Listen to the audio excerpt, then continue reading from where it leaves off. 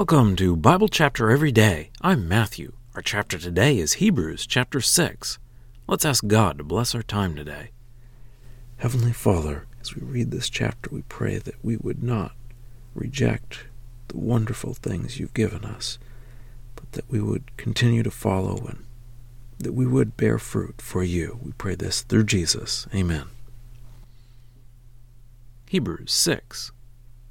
Therefore, leaving behind the elementary message about Christ, let us move on to maturity, not laying again a foundation of repentance from dead works and faith in God, teaching about baptisms and laying on of hands, and resurrection of the dead and eternal judgment. And this we will do, if God permits, for it is impossible concerning those who have once been enlightened and have tasted the heavenly gift and become sharers of the Holy Spirit, and have tasted the good word of God and the powers of the coming age, and having fallen away, to renew them again to repentance, because they have crucified again for themselves the Son of God, and held him up to contempt. For ground that drinks the rain that comes often upon it, and brings forth vegetation usable to those people for whose sake it is also cultivated, shares a blessing from God. But if it produces thorns and thistles, it is worthless, and near to a curse, whose end is for burning. But even if we are speaking in this way, dear friends, we are convinced of better things concerning you and belonging to salvation. For God is not unjust, so as to forget your work and the love which you have demonstrated for his name by having served the saints and continuing to serve them. And we desire each one of you to demonstrate the same diligence for the full assurance of your hope until the end, in order that you may not be sluggish, but imitators of those who inherit the promises through faith and patience. For when God made a promise to Abraham, since he had no one greater to swear by, he swore by himself, saying, "Surely I will greatly bless you, and I will greatly multiply you." And so, by persevering, he obtained the promise. For people swear by what is greater than themselves, and the oath for confirmation is the end of all dispute for them.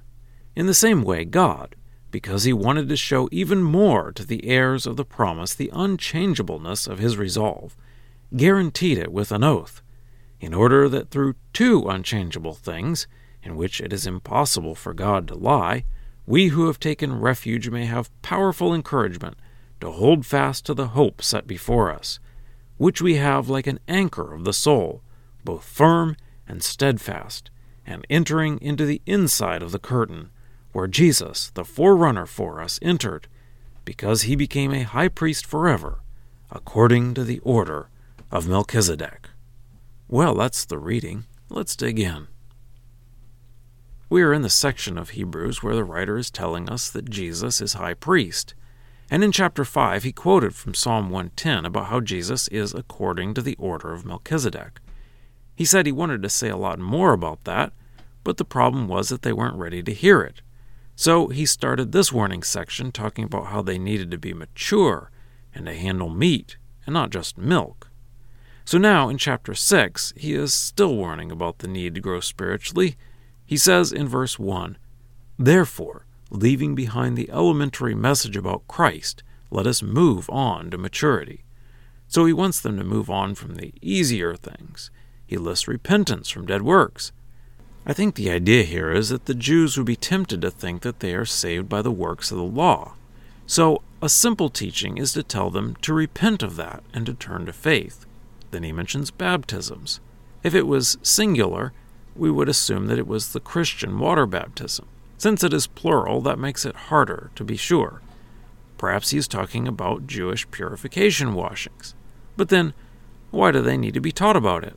Another possibility is that he is talking about Christian water baptism and the baptism of the Holy Spirit, so that would make it plural.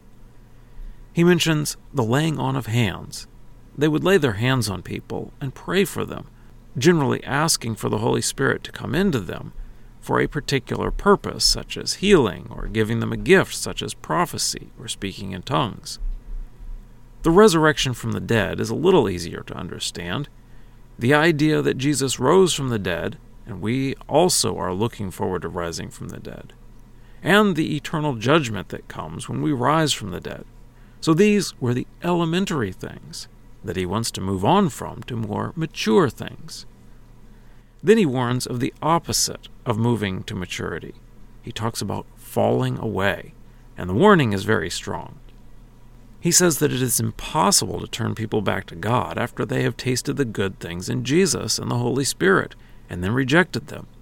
He gives a picture similar to the parable of the sower and the soil that Jesus gave. But here, the Hebrews writer just gives two types of ground: the good ground that brings forth useful fruit, and the bad ground that produces thorns and thistles and will be burned up.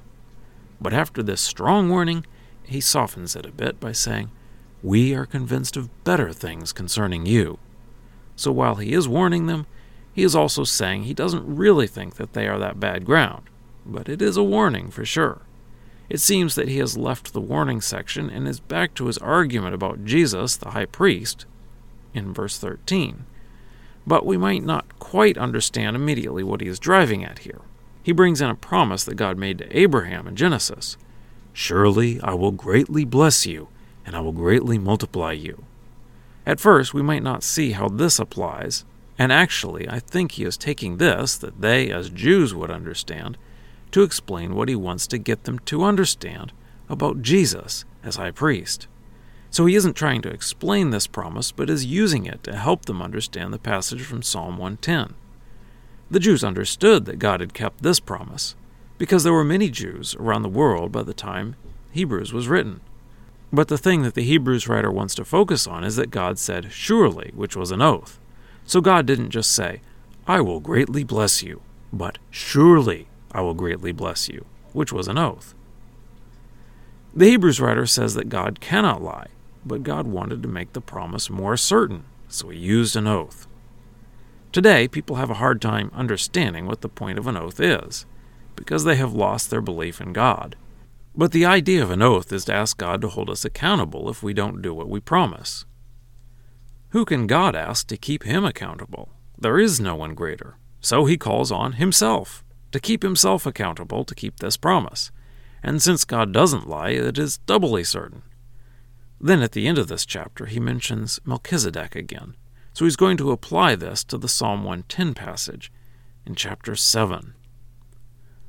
And now for a deeper dive. Is it possible to fall away? There are different ideas about this. You may have heard "once saved, always saved," which is not a Bible phrase, but it summarizes one idea about this. For people who believe "once saved, always saved," this warning is a hard passage. Those who believe that once you are saved, you cannot fall away would look to passages like John 10, starting verse 27.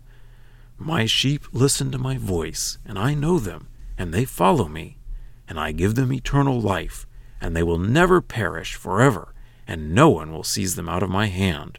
My Father, who has given them to me, is greater than all, and no one can seize them from the Father's hand." So John 10 is a hard passage for those who believe you can fall away. Generally, the way those who believe you cannot fall away will treat passages like this one in Hebrews 6. They will say that he is warning them about something that only a person who was never saved in the first place will do. So a truly saved person will never fall away. Other people just look like they are saved, but when they fall away, it proves that they weren't saved. On the other hand, those who say it is possible to fall away would say about John 10 that it is saying that the devil cannot snatch people out of Jesus' hand, but it doesn't say that the people can't walk out of Jesus' hand of their own free will. I think we can work with each other with different views on this, as long as we don't dismiss this warning in Hebrews. He said this to people who were following Christ, and it is a warning, so we need to heed it. There are some who think that people can be backslidden Christians and still be saved, and that, I think, is very dangerous teaching. We need to accept the warning, not turn away. That we need to keep growing, that we need to produce fruit. So, whether God counts some people as saved and then later counts them as lost when they fall away, or if God counts them as lost the whole time because he knows their hearts, it really doesn't matter to you and me. We need to work and produce fruit, and we cannot see into anyone's heart. all we can see is fruit. And we should also be secure in knowing that we are in Jesus' hand from John 10, that we are not alone, that He is protecting us. Scripture quotations are from the Lexham English Bible, copyright 2012, Logos Bible Software. Lexham is a registered trademark of Logos Bible Software.